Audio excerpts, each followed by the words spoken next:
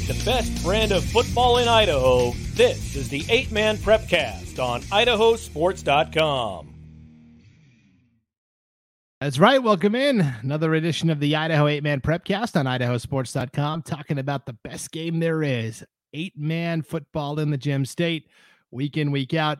My name is Brandon Baney, joined as always by Will Henneke at Idaho 8-Man on Twitter. Hey, Will. Back in the kitchen for another week. It worked well last week, so I figured let's do it again. Yeah, and I'm back at my home after being on the road in Idaho Falls last week. And, of course, we've got the old ball coach on with us, Coach Lane Kirkland from Cary High School as well. Lane, good to see you. Yeah, going to be a good night to talk about 8-man football. What do we got? Yes, well, we have got a lot to get to, but as always, we start off each episode of the Prepcast with our game of the week. Now, this is from the previous week. It's the best overall game, not necessarily in terms of implications or storylines, but just what was the best, most exciting contest. Second time this year, the Deary Mustangs are featured. This time, though, they're on the wrong side of it, Will. They get into a shootout with Lakeside. These are both D2 programs, but in different districts. Mm-hmm. And basically, Lakeside scores with 1:15 to play. Quincy Hall scores to give Lakeside a 42-34 lead. And then Deary's got the ball one final time, and they're driving and ultimately get stopped on fourth down. And the Knights pull out a wild one, 42-34. But this was a back and forth affair. Yeah, they've played some fun football games up there. And you mentioned Quincy Hall with the big touchdown for Lakeside. I mean, here's a young man. It feels like he's been playing there forever. But that's because he continually does good things for the Knights. And in 3 games, he's 460 yards rushing and 6 touchdowns. You want to talk about, and I will mention this over the course of the night. I'm not a big fan of preseason rankings because basically we're guessing. But I think we're getting to the point where we kind of have an idea of where the Leopard spots are, if you will. And some kids are starting to build their all-state applications and resumes and whatnot. And Quincy Hall's one of them. He's been a great playmaker for them so far this year. Yeah, Coach, the old cliche as well. Whoever has got the ball last is going to score. That wasn't necessarily, or whoever's got the ball last is going to win the game. That wasn't necessarily the case here with Deary. They got turned over on fourth down. Well, defense wins games too sometimes. So, yeah, and not too a high-scoring affair either. It looks like a defensive battle. So a good competition up north to kick off the season there for those guys. And Deary once again giving their best, but coming up short. Yeah, they've done a nice job. They're playing with their number 2 quarterback. Nolan Hubbard was not the kid they expected to be the quarterback when the season began. Wyatt Vincent, the junior, lost over the summer to an injury, and here's a young man.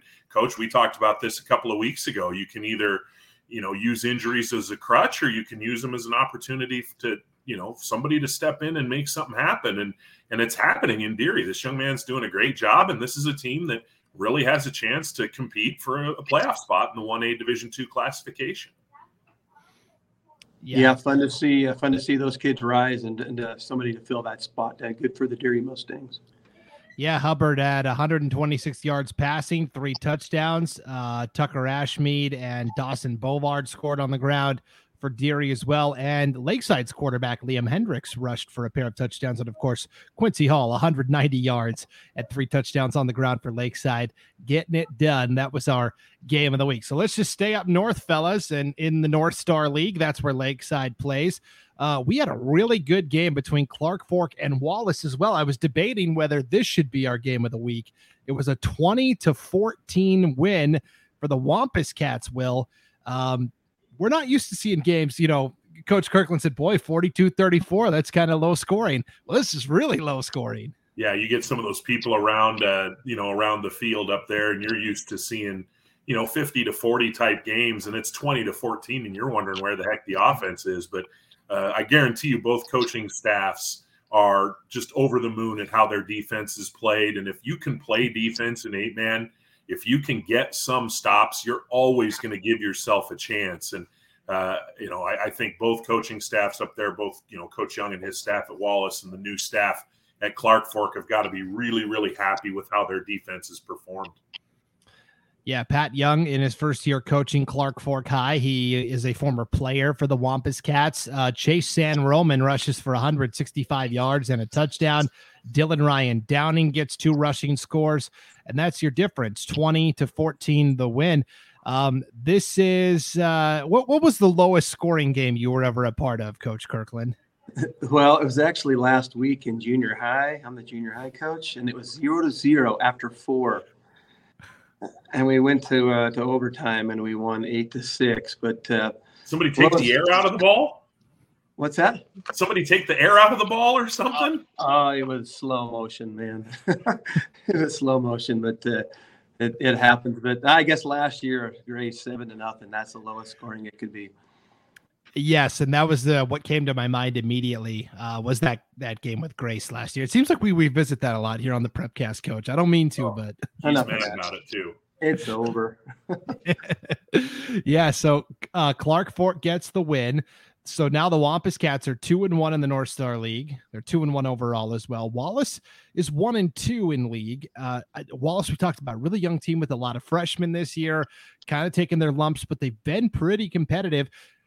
This entire league, I think, Will, is really fascinating between Mullins St. Regis, who defeated Kootenai 62-30. Kofi Apia returned a punt, 45 yards for a touchdown, among the highlights. So Mullins St. Regis stays undefeated. They're 2-0 in league. But between Mullins St. Regis and Clark Fork and Lakeside and Wallace, I mean, I think any of the 4 are capable of pushing any of the other 4 on any given night. Right. You don't have the thing that Mullins St. Regis had going for a long time, whether it was Adam Ball or Caleb Ball or any of the, I mean, they just had such a slew of playmakers going there for a while. You go all the way back to, Sky Galloway and the Trogdons, all the Trogdons. They had a big pony every year. This year, they don't really have that. What they have is they have 3 or 4 players, Kofi Apia being one of them, who are capable of making big plays, and they're finding out who's going to be that guy, who's going to be that home run guy. So maybe they've come back to the pack just a tiny little bit, but both Clark Fork and Wallace and Lakeside too, they've shown that they're going to be able to compete. So that's going to be an interesting race as we get into October, and a lot of those teams see each other 2 times from a scheduling standpoint. So seeing, when some of these guys see each other for that second time, who makes the adjustment, who makes the change, and then who makes the plays. But I think you're right. I don't know that you can just write anybody in ink just yet coming out of that district for a playoff spot. Yeah, I was going to ask what you thought about that, Coach Kirkland, where it's a league of 5. You have 4 conference opponents, and because it's so hard to find other teams to play up north, they all just said, well, we'll just play each other twice, and it'll all count towards the league standings. What do you think about that? The opportunity for example, Clark Fork lost to Mullins St. Regis 20-6 earlier this year, fumbled twice inside the 10-yard line. So they're thinking, we can't wait to see these guys again. Well, you get it with this kind of round-robin double schedule. Yeah. Do both games count, or the first or the last count, or are they? How is that? They both count in the league standings. Well, it's going to come down to coaching and who's the healthiest in the end and who's grown the most, and that will make for some great competition, especially those second games coming back around. And if kids can stay mentally tough and keep fighting and feel they all have a chance, which it looks like they do, it's going to be competitive ball. Yeah, it's just an interesting scheduling quirk up there in the North Star League. And we will talk more about a big matchup we've got from the North Star League on idahosports.com this Friday night when we start previewing the upcoming slate of games. Let's stay in North Idaho, though. Let's go over to the White Pine League 1A D2. Timberline picked up a Thursday night win over Wilder last week, 30-8. This was a game, Will, that was called at halftime because Wilder, the injuries were just piling up, and they looked at the scoreboard and said, we're good with calling it here. And Timberline agreed. And you hate to see that happen. Wilder has been very banged up this year.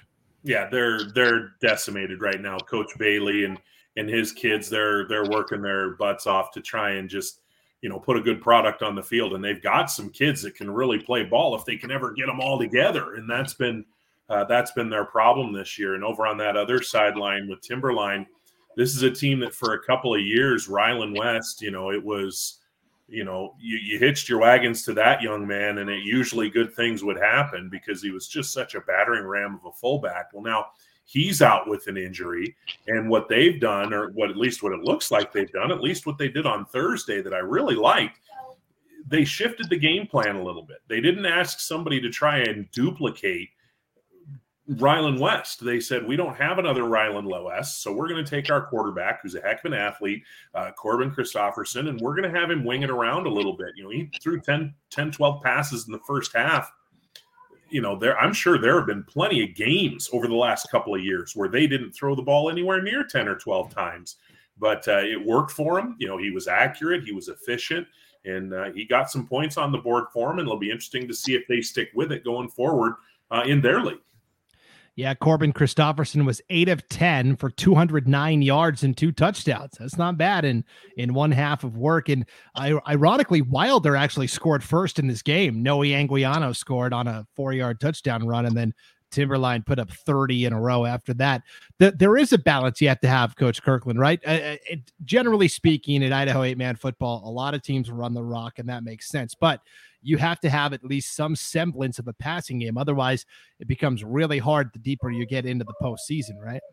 Correct. You need to have that balance there and additional weaponry and either spreading the field or good play action to get that 5-yard pass out and see what you can make of it after that. It always keeps people guessing, and that's important to have in your arsenal.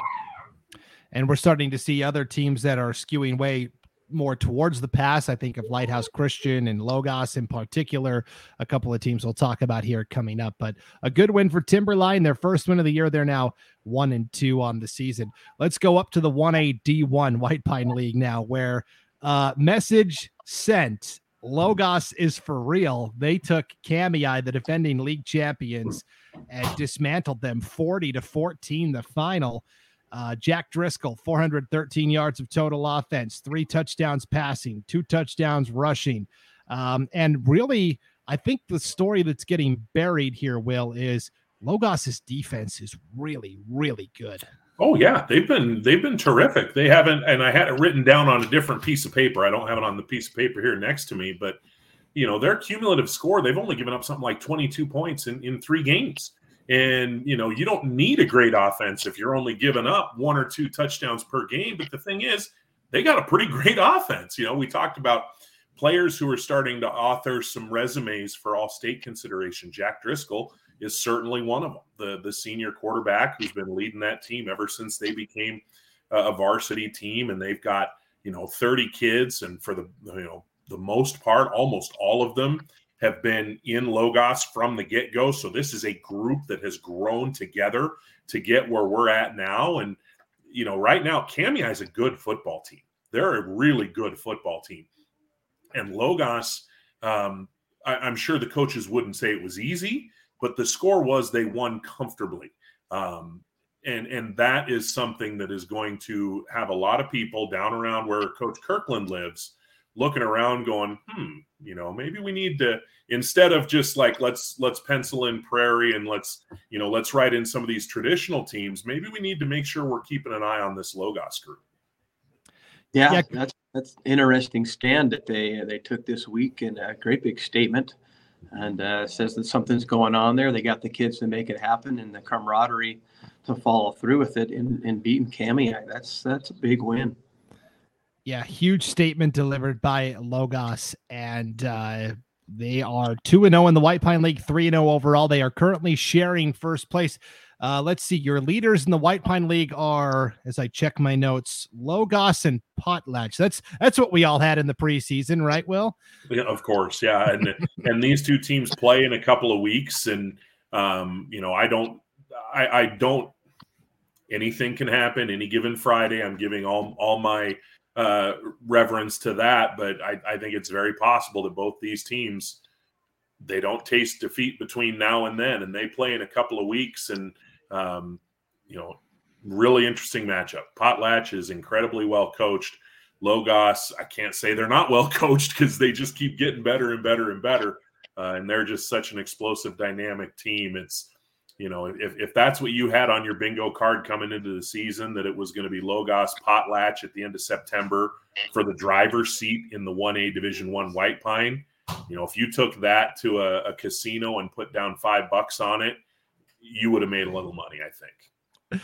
Yeah, Coach Kirkland, Logos is only in their third year of varsity football at the high school level, but they've been playing football longer than that. I think it goes back 5 years. They actually started with a junior high program first, before there was even a high school program. They took this group of kids and said, okay, if we're really going to do this and be serious about building a football program, we have to build it from the ground up. And so they started with junior high only, and now those kids are in high school and doing amazing things. I thought that was a good way to build up the program for a school that's trying football for the first time. Perfect. Yeah, perfect. You start them young, you keep that group together, you add to it here and there, you improve in your coaching, and your kids get better and they work at it. And all of a sudden you're on the map, and you're on everybody's on high alert for the new kids on the block. So congratulations to Logos. I know they're excel in track and basketball, and it looks like they're doing the same here. So yeah, I got to go to Logos a couple of weeks ago, and they said, hey, we're known as a basketball and a running school, and we want to be known for more things than that. And they're definitely on the right track. So Potlatch is the other team that's currently undefeated in White Pine League play. I'll be honest, guys, last week I picked Prairie to win this game, and that didn't happen. So I'm here to wear it and own it. Potlatch runs away with a 50-8 win. I'm not surprised that Potlatch won, but the margin of victory, Will, was pretty significant, I thought. It was. And I'm same as you. I believe I picked Prairie to win that game as well. So we're both eating crow here this week. And, Coach Ryan Ball, great job there with that program. Him and his staff and his kids, they just compete. They don't always have the biggest, numbers, but they show up and they go out there and they battle every week, and they're rarely a pushover. And Jack Clark, a tremendous game this past weekend for Potlatch, and they've put themselves in a good spot. They've put themselves in a really good spot going forward to potentially be playing, really meaningful football in November. Yeah. What was more impressive here to you, Coach Kirkland? Jack Clark for Potlatch, he had 3 touchdowns on the ground and 2 touchdowns passing. Was that more impressive, or was it his play on defense? He had 2 interceptions on the defensive side of the ball as well. What was more impressive to you? Well, he probably converted those 2 interceptions into scores, so I'd have to go with the offense on that one, and credit those guys. Credit him for that. So get the ball back and go score again. 50 points is pretty good. Yes. Tanner Garrels also came away with an interception for Potlatch, and he actually returned his for a touchdown as well. So Potlatch had 3 takeaways in total on defense. And Prairie scored on a 33-yard touchdown pass from Noah Beeler to Levi Gehring. And the nice thing about the White Pine League is there's always an opportunity awaiting to get right. And so good luck to the Pirates as they try to do that. Let's go to your neck of the woods, Coach Kirkland, District 4, the 1A D1 Snake River Conference, where Oakley, after getting knocked around by Kendrick a little bit, I think they took the field with a renewed focus and energy in a 76-38 win over Murtaugh. Coach, this was a really impressive performance. Yeah, probably made him feel a lot better to put up that many points and to get rolling in the conference and kind of get back on schedule with things there. It's a good start for them as they head into conference play now, and to just get the ball rolling again and get comfortable and fix things that weren't quite right the week before, and really took it to a Murtaugh team who put up quite a few points, but 76 is hard to compete with. Yeah, Will, I had to laugh about it. I'm like, if you're Murtaugh, you're like, hey, we put up 38 points. That's going to win us a lot of games. And then you look and you're like, man, 76 is like double what 38 is. It's tough to compete with. Not only did they put up a decent number of points, they had 2 runners run for over 170 yards. Junior Benitez and Sawyer Young, both over 170 yards. You got to feel like as a coach, if you can have 2 runners go over 170, you're going to have a pretty good chance. And they lose the game by 38 points. The thing that really struck to me, and Coach, I'd love to hear your opinion on this. Oakley, I think the perception on Oakley is they're going to just kind of bang you down. Kyler Robinson threw for 356 yards, I know that in the past they've thrown the ball and they've had explosive receivers, Jake Pulsifer and others come to mind over the years. But I mean, if this is a team that can wing it all over the field and you still have to defend for the Bryce Severes, who's still there, that's going to make Oakley a real handful. Well, he probably had a little more time this week to get the ball off and probably practice a little more on getting rid of it sooner as well. And with guys like Bridger Duncan and Isaac Cranny catching the ball in company, those are going to be some serious weapons if you're keying on Severe. And that was a great way to attack with the pass. That's a lot of yards. Yeah, and Cooper Beck, too. He went from playing center to playing tight end, and he's just picked it up naturally. Sometimes it's hard for those O-linemen to all of a sudden be running routes downfield, but Cooper Beck also has played really well this year for Oakley also. And, yeah, Murtaugh, I think they're going to be fine. At least they got Oakley out of the way. They can now worry about the rest of their league schedules. Speaking of survived. Yes. Was it the Oakley game that he got injured in last year? I knew it was early, but yeah, that's great to see Junior Benitez running the rock like he does so well for Murtaugh. Another team, Will, that's really slinging the ball around the yard is Lighthouse Christian. They had no problems with Raft River, a 40-12 victory.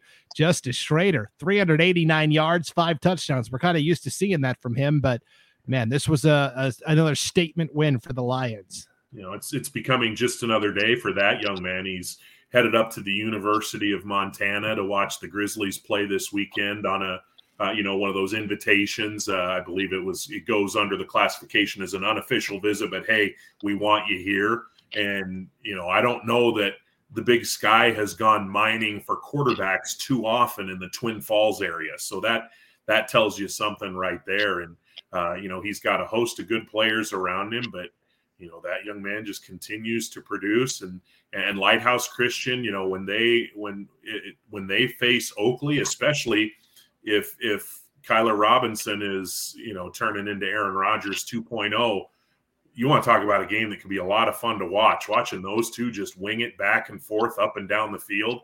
I might buy a bag of popcorn and just go in and watch that one. Yeah. He played more than 4 snaps, so he's already better than Aaron Rodgers. So there you go. Maybe not my best example. This was a big victory for Lighthouse Christian. And that's cool. Justice Schrader going up to UM. That's where I grew up. I'm a diehard Montana Grizzly fan. So let's do it, guys. Let's get him signed. Let's do this thing. That would be awesome. Where does Raft River go from here, Coach? They're 0-1 in league. They're 1-1 overall. Not the way you want to start the conference, but plenty of opportunities here to right the ship. Right. That game was a little closer than it appeared. In the mirror at half, I believe Lighthouse scored to go up 22-12 or something like that. I have that game filmed because we're playing Lighthouse this week and watch that. But I think they're okay. I saw some good skill players in Raft River taking care of the ball and doing some good things against a talented Lighthouse team. I just think they ran into a ship that's rolling pretty strong in the wind with the ball getting slung around there. But I think they'll be okay as they still continue to head into conference play. Yeah, well, we'll keep an eye on Raft River certainly, but we're just used to penciling them in at least into the quarterfinals and beyond. So we'll see what Coach Chad Evans and company can do this week. We talked about this game last week, guys. The battle for the Stanley Trophy between Valley and Glens Ferry. Valley gets the win 56-42, kind of a shootout. Josh Hardy was slinging the ball all over. Pedro Robles was making plays everywhere. Drake Jones played really well. He had an interception on defense. And they basically Valley built up a 21-0 lead early. And then from there, the two sides kind of traded scores. But because Valley was able to bankroll those points early, they were able to sustain the win. They did a nice job getting out in front, and Coach Ayers and his staff have done a nice job, getting reacclimated to the 8-man game after a couple of down years in the 2A, and they've got a good group there, and they're playing themselves into that playoff position as well. When you're talking about the number of at-large bids available, Valley plays Murtaugh. I think it's this week, if I'm not mistaken, and that's a game where the winner of that matchup probably puts themselves in pretty good position to be an at-large team if they're not able to go win the conference, and they put themselves, the winner puts themselves in a pretty good spot. But specific to this game, you mentioned Josh Hardy.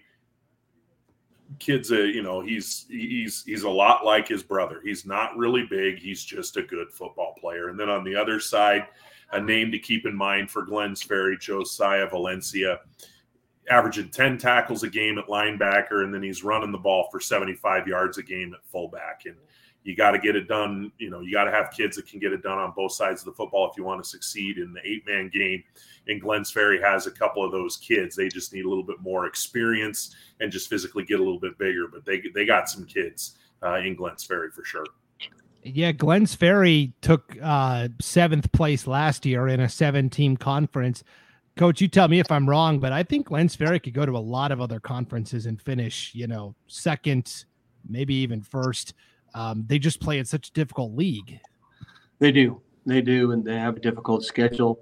I think they're going to improve this year. That looked like a good game for them, competitive game.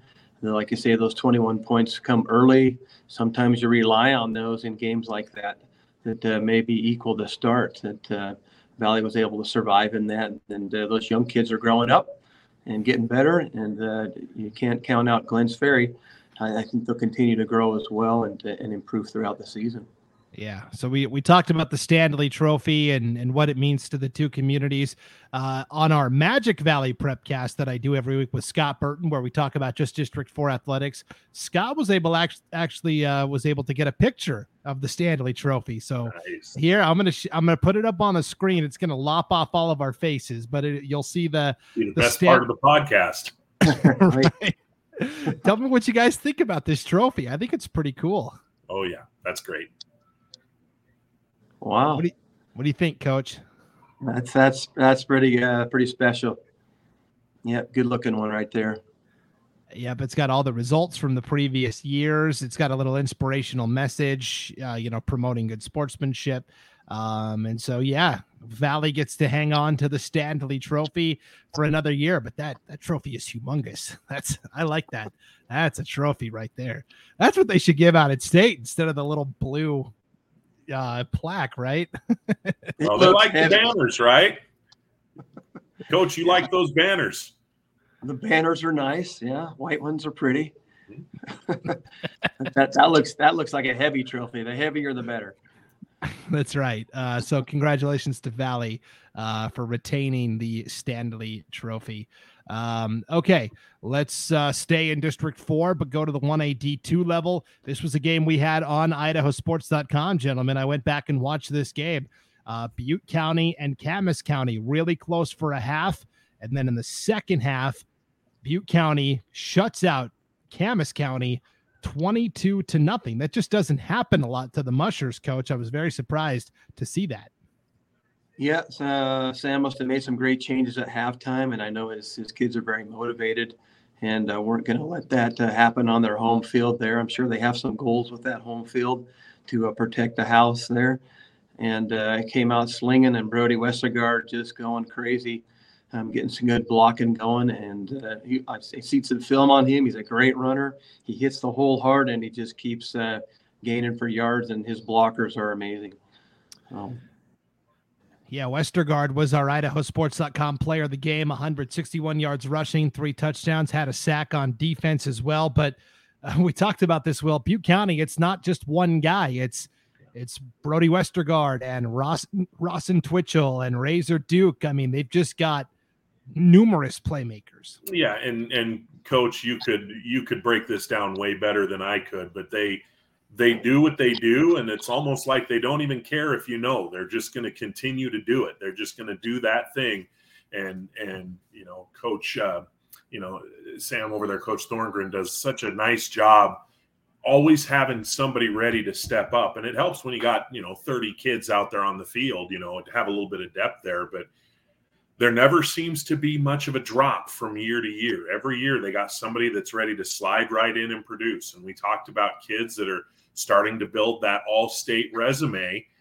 Brody Westergaard's got to be one of them. And Butte County's got to be a team that, if you're talking about teams that have a chance to be one of the last ones standing, it's them. They're averaging 51 points a game. They really have a chance to, with Water Springs and Council the next 2 weeks, and then they have a meet in the middle game against Kendrick 3 weeks from now here in the Valley, here in the Boise area. I believe that game's being played in Homedale, if I'm not mistaken. But they really have a chance to get themselves in a good position to really do some damage in November and be one of those last teams standing. And Camas was a good game for them, a good challenge. They need those games early on to make those adjustments. And obviously 22-0 second half, adjustments made, adjustments done. Yeah, Camas County led at halftime 28-24, and then the wheels kind of fell off from there. Let's move to another interesting non-conference showdown. Rockland was playing Hagerman, and again, Will, Hagerman's quarterback, Wyatt Mavenkamp, had been injured the week prior against North Gem. I'm not sure if he played in this game or not, but the fact that Rockland won didn't surprise me. But again, it was the margin, a 48-12 victory. Yeah, and I'm the same, because Hagerman had played well coming in, and Rockland had frankly not played as well as I think most people thought they were capable of. But they certainly played well in this game, and I still think they're probably positioned to be the team to beat coming out of the eastern side of the state in 1A Division II. And part of it is just because of that 6'5" unicorn they got under center. Teague Matthews can do a lot of things that teams at that level are just going to have a hard time defending. And if they can get on a roll, they're going to be a tough matchup for a lot of teams. 297 yards, 7 touchdowns passing for Teague Matthews, 123 yards rushing, and on defense, 9 tackles and an interception. Just another day at the office. What does that do for a team, Coach Kirkland, having a 6'5" guy like Teague Matthews? You just don't see a lot of those in the 8-man game. I was going to say typical 8-man guy doing everything, both sides of the ball. But hopefully every team's got one of those. And Teague is a great competitor. I've seen him run in track, and he's just an amazing, good-looking kid and a nice kid. Definitely caught fire this last week and did a lot of things for his team. And that's what Rockland needs, is a good leader to pick up the pieces there and rally through the conference and keep it going or get it going. The best basketball play I've seen since I've moved to Idaho involved Teague Matthews and his brother Wes Matthews. They were playing together. They were playing Clark County. This was like 2 years ago, I think, and they were playing up in DuBois, and they got out on a fast break, and Wes threw up an alley-oop to Teague, and he just two-hand jammed it and brought the house down. It was pretty cool to see. It's wild. You think about it. Teague Matthews is a kid that won the state player of the year in basketball a couple years ago, and he wants to be a football player. And, it's not very often you're going to have D1 scouts we talked about with Justice Schrader, but this is a guy, Teague Matthews, who's got Division I teams, Boise State, Idaho State, Weber State, he's Eastern Washington. He's got those kinds of programs looking at him, and that doesn't happen often. So, I really hope the people over there in Rockland are, they're savoring their time watching this kid play, because he's a special athlete.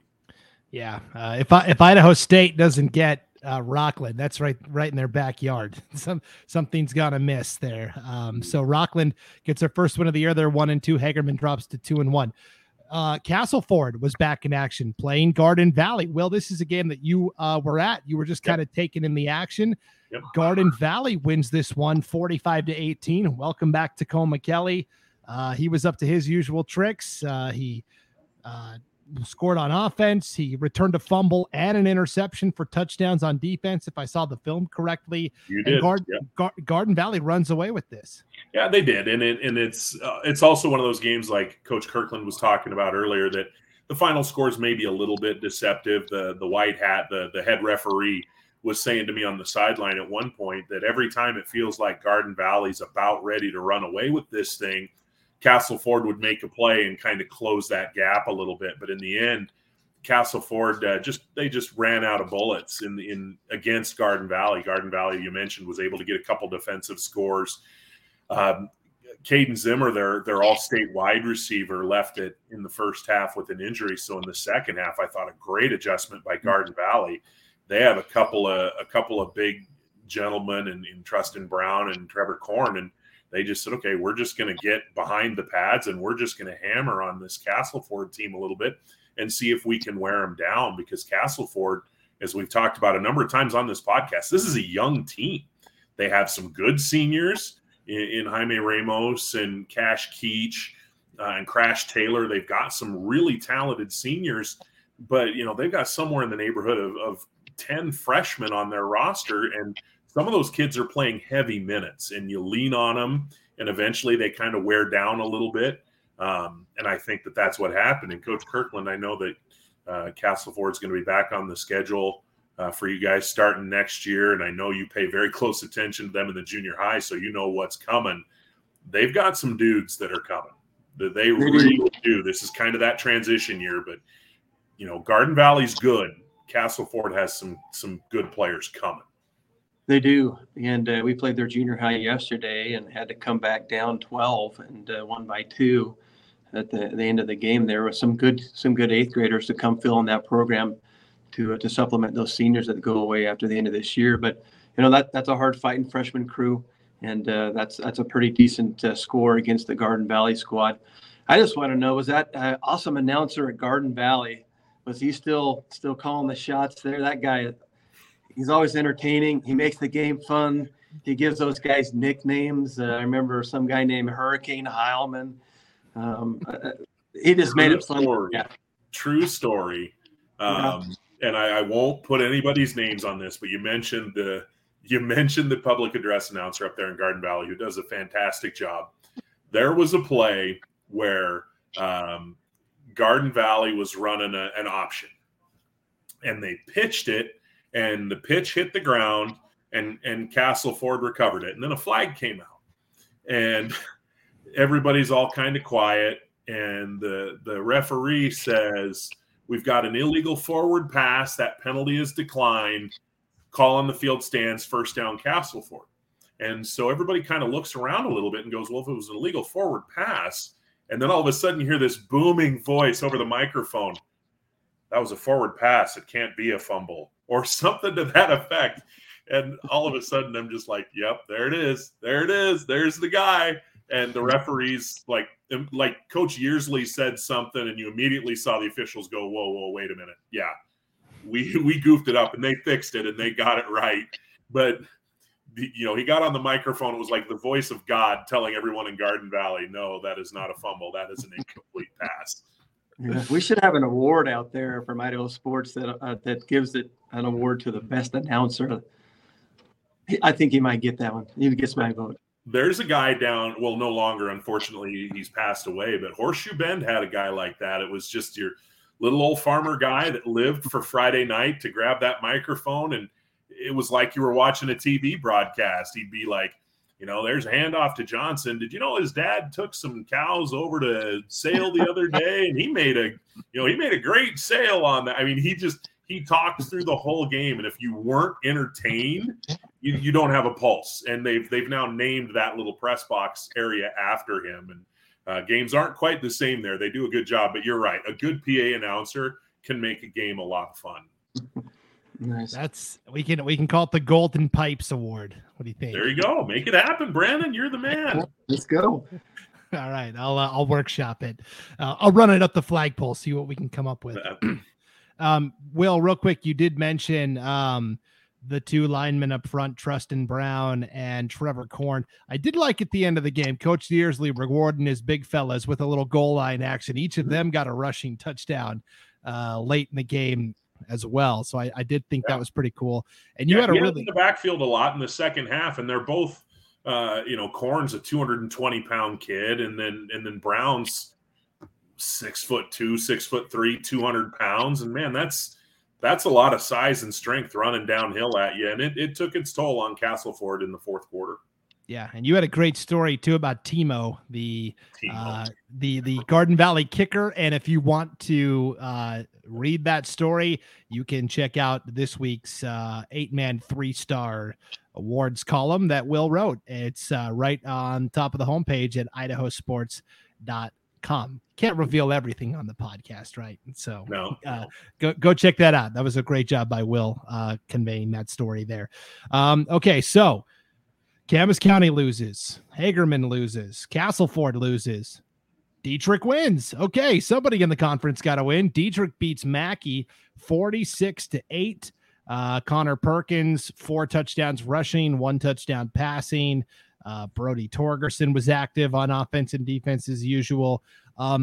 Dietrich now 2-1. You know, they lost that first game of the year to Garden Valley, and we all thought, oh boy, what's going on in Dietrich? But Coach, Blue Devils seem to be rocking and rolling. Yeah, I think Coach Estelle and crew have found themselves and are calling some good games and improving and getting better and getting used to those new kids and those new spots. And I know that Dietrich's always been very disciplined and making sure their kids know what their assignments are and doing better each week and improving and demanding that perfection and improvement each week. And I think they're still containers to watch out for. Yeah, it's the only win out of the Sawtooth Conference last week. That's where it starts, and I think those other teams will have chances as they come along throughout the rest of the season. So, Will, I wanted to ask, you know, in terms of the conference in general, we're used to seeing the Sawtooth Conference kind of be the preeminent conference in 1A D2 football, with last year, you know, Castleford and Dietrich and Cary, you know, when they were in the league not that long ago. And I'm wondering if statewide the conference as a whole has slipped a little, because we're seeing, you know, these Sawtooth teams dropping these non-conference games to teams from the Rocky Mountain Conference in District 5 and 6, or the Long Pin Conference over in District 3, or the White Pine up north in District 2. So in terms of a conference overall, are they still the big dog at the table, or have these other conferences caught up a little bit? I mean, I think the other conferences might have caught up a little bit, and I also think it depends on how you measure it. If you want to play 1 versus 1, 2 versus 2, and on down the line, you know, I'll still take the Sawtooth over, you know, just about everybody. You know, you're looking at a team like, let's say, I mean, I think Camas County is probably going to be the one. I think there's a pretty good chance Dietrich winds up the 2. And then at that point, I think you got Castleford looking at a potential 3, but Hagerman nipping at their heels. You guys have seen enough of Hagerman to know if they're your 4 seed and they're playing the number 4 seed out of, say, Eastern Idaho, and maybe that's Water Springs, you know, maybe that's Mackey, you know, who do you give the advantage to? I think I still lean Sawtooth a little bit. Time will tell, and we'll see. And there's obviously, that's like, you know, who's the greatest basketball player of all time? There's no way to know, because you can't actually play it out that way. But I still like the depth of the conference as a whole. I just think, like last year, I think you had, I mean, arguably 3 of the 5 best 1A Division II teams in the state, period, in that league. You know, you had Kendrick, and then you had the Sawtooth, basically. I don't know if that's the case this year, but I still think that it's a pretty good conference. What do you think, Coach, about where the Sawtooth stands as a league as a whole compared to the rest of the state? I agree with Will on that quite a bit. I know some of those programs have lost a lot of kids. Dietrich lost a lot of seniors, but they're still winning. Castleford lost a big load off of their group there, and they'll come back around to maybe down just a little bit, but still playing above. And consistency in coaching staffs, I think, plays into that as well to help those guys continue to win. So. Yeah. So the early reports of the Sawtooth Conference's demise may have been exaggerated. We'll see as the season goes along. But speaking of the Long Pin Conference from District 3, 2 games I wanted to touch on quickly here. Council shuts out Horseshoe Bend 44-0. Will, I feel like we haven't talked about Council enough. We've talked about Horseshoe Bend a lot. We've talked about Garden Valley a lot. Council just kind of quietly doing their thing. A 44-0 shutout, though, pretty impressive. Yeah, if you can quietly shut out a team 44-0, I'm really impressed. That's another one, and I feel like we say this quite a bit on this podcast. Am I surprised Council won the game? No, not really. Am I surprised they won it 44-0? And I've watched Horseshoe Bend with my own eyes. I think that's a pretty good football team, and Council just, manhandled them basically, and that's a really good win for a team that is looking like they're kind of they're trending the right way in terms of their play. And Owen Hatfield, the quarterback, and Dalton Brigham, the running back, they've got some nice pieces there. And that's a team that I expect to be playing in November. That's a team that I expect to potentially make some noise, and we'll just have to wait and see how much. But you're right, it's the Lumberjacks. Sometimes we don't talk about them as much as we probably should, but I think that they're a really good team. And I'll tell you, watching them on film, the fullback, Mason Roberts, man, he really stood out to me. He had 2 rushing touchdowns, great lead blocker. What does a good fullback do for your offense, Coach? Oh, anytime you get a big hit or a great big block or run over somebody, your team just elevates another level. And that's always fun to hand that ball off and just watch the guy go do something amazing. And they're unstoppable. Yeah, and Council's got enough balance too. They completed a lot of deep passes against Horseshoe Bend as well. So I think Council's a very dangerous team that's lurking. Tri-Valley we haven't talked about a lot this year either, Will. We send out a preview form to every coach around the state. Coach Kirkland used to have to fill those out. You don't have to do that anymore, which is probably nice for you. But we also ask every coach to kind of give us their preseason coaches poll. Hey, how do you think the conference is going to shake out? Or we ask them, what's a team in your conference that could surprise people this year? And we got a lot of response from coaches that said, Tri-Valley, watch out for Tri-Valley. They've got a new coach in Tyler Wagoner, and they beat Salmon River 50-6. This was an impressive win. And this was one that, depending on where you checked, I saw 3 different scores for this game. So I wasn't sure for a while who won the game or what the score was. And there was one outlet that had it reported as a Salmon River win, and I'm like, whoa, that's a big win for Salmon River, because I think Tri-Valley is pretty good. And the thing that they have more than anything is, man, they're fast. They are a fast football team, and it's quite the reversal of fortune. I remember several years ago, Butte County went in there for a playoff game against Tri-Valley, and Tri-Valley just had a bunch of big old plow mules, and it was just a mud fest.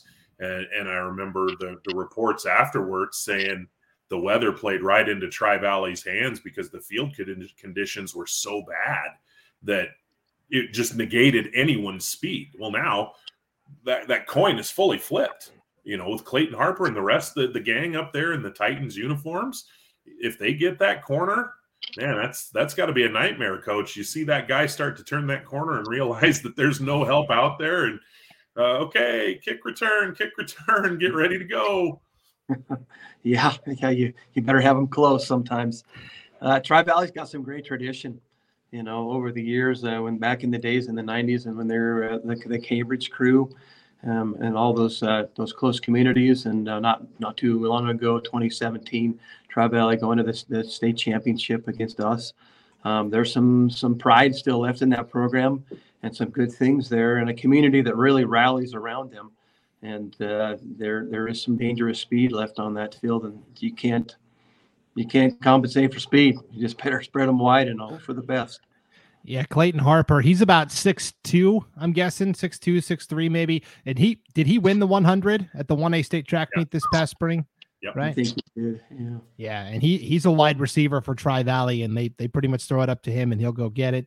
Gage Warren is the running back. He did a phenomenal job, and they've got a freshman quarterback, Jace Wagoner, and I'll tell you, he sure doesn't play like a freshman. He looks in command of this offense and looks really poised and great under pressure. And so, yeah, Tri-Valley 1-0 in long pin play, 2-1 overall. We're definitely keeping an eye on the Titans. Let's preview quickly some of the noteworthy games coming up this week. Gentlemen, we've got 4 8-man games on idahosports.com this Friday night. How great is that? Yeah, hard to pick which one to watch. Well, let's start with a non-conference game that we're going to be broadcasting on idahosports.com. It's a 6:00 kickoff. It's an hour earlier than usual, 6:00 Mountain Time. So Grace can get home a little earlier, but Grace is making the long trip across to Notice, Will. So Grace is 3-1. Notice is 2-0. They haven't played as many games, but this is kind of a measuring stick game, right? Grace got all the way to the championship last year. Notice we think is still going to win District 3. So another measuring stick game for the Pirates. Yeah, I think they're both solid teams, and I think we're going to learn a lot about both teams either way, win or lose. If Grace is able to come over here and author a strong win, I think that's going to speak really well of Grace, because I think Notice is a quality football team. And the inverse is also true. I think Notice coming out of District 3 probably has a little more to prove psychologically, because the perception around the state is that the Western Idaho Conference here in District 3 is down, it's soft, it's weak, pick your adjective, whether it's fair or not. I think that's the perception. So I think any time for Notice that they have a chance to go beat a Clearwater Valley or to beat a Grace, I think that's an opportunity that those kids are going to really latch onto and try to take advantage of. What do you think of this matchup, Coach, between Grace and Notice? I think it's a great matchup, and it's always fun to see. There's been a lot more of these, it seems like, in recent years, of cross-state matchups early in the season, picking up these extra games against quality teams and quality programs. And it's going to help both teams. Like Will said, either team come out of this, they're going to learn something about themselves. And we'll see if Grace can travel on the road and play at a tough Notice field. That's a good program there. And we'll find out a whole bunch about both teams here when this game plays out. Do you think that we're seeing more of these, heavyweight matchups because of the Max Preps rankings, and you get rewarded for playing a more difficult schedule? I think so. But I think also teams are interested in good matchups. There's a lot of blowouts in 8-man football, and those are boring. They're tough to coach. It's more player management than anything, and you don't grow from those things. But the Max Preps in that D1 division definitely is going to play into that, and will help either team rank a little higher. Yeah. So Grace at Notice, 6:00 Mountain Time, Friday night on idahosports.com. Also Friday night on idahosports.com, a D1 versus D2 matchup.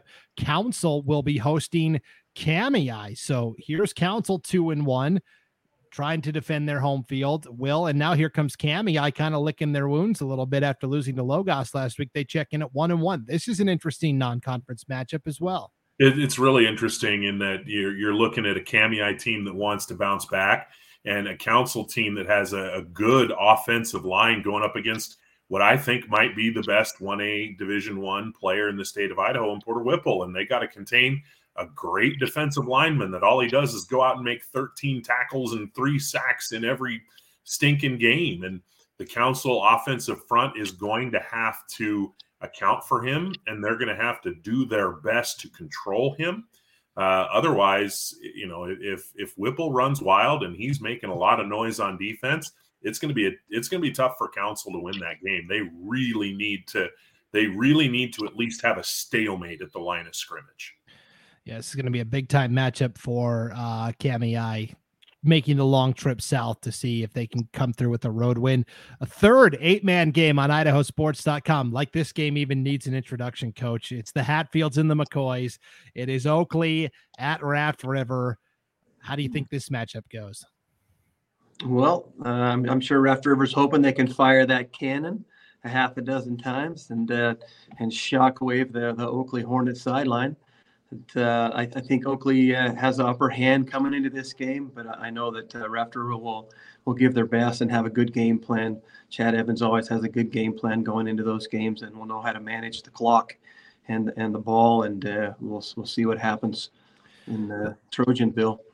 The last time Raft River beat Oakley was 2 years ago. I was there calling it on idahosports.com. It was a very low-scoring game.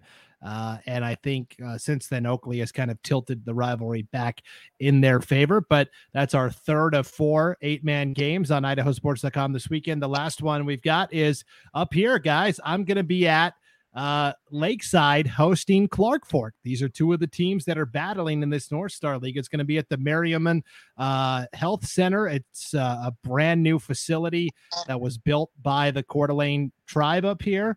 It's a turf field. It's a really cool deal for the communities of Plummer and Worley. So I'll be in Worley Friday night for Clark Fork and Lakeside on the turf. How about some 8-man football on the turf, Coach? What do you think? Hey, nothing better than that. It should be fast. I love the turf. Yeah, maybe we'll get one of those 80 to 60 games up there.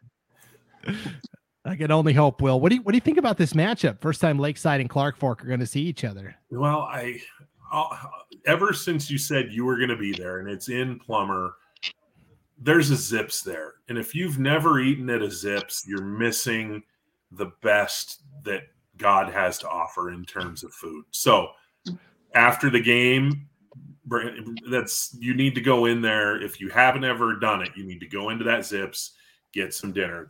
You will not regret it. Two underrated playmakers: Chase San Roman for Clark Fork, Quincy Hall for Lakeside. I think this is going to be a show. I think this is going to be back and forth, up and down. I don't know about 80 to 60, but I could see like a 48-40 type game here, and I think it's going to be a lot of fun. Yeah, I've never been to Zips, so I've added it to my list of things to do on Friday. Coach, next time you go north, there's a Zips right across from the Kibbe Dome. So next time Carrie's up there for a playoff game or a state game or something, you've got your marching orders. Go into Zips, and this is an unpaid endorsement. I'm not I don't have a name, image, and likeness deal with Zips or anything, but I'd take one if they were willing to offer. Zips. All right. We'll check that one. Yes. All right. One final non-IdahoSports.com game I wanted to preview quickly, guys, is Rockland at Castleford. I feel like everybody from District 4 is playing Rockland this year. And so Rockland's kind of like an unofficial member of the conference after losing to Dietrich in a close game and then beating Hagerman last week. How do they fare against the Wolves, Coach? What do you think? It should be a good matchup. Seems like Rockland's on a roll there, and Castleford's a little wounded. I think both teams are going to be hungry and out to prove something.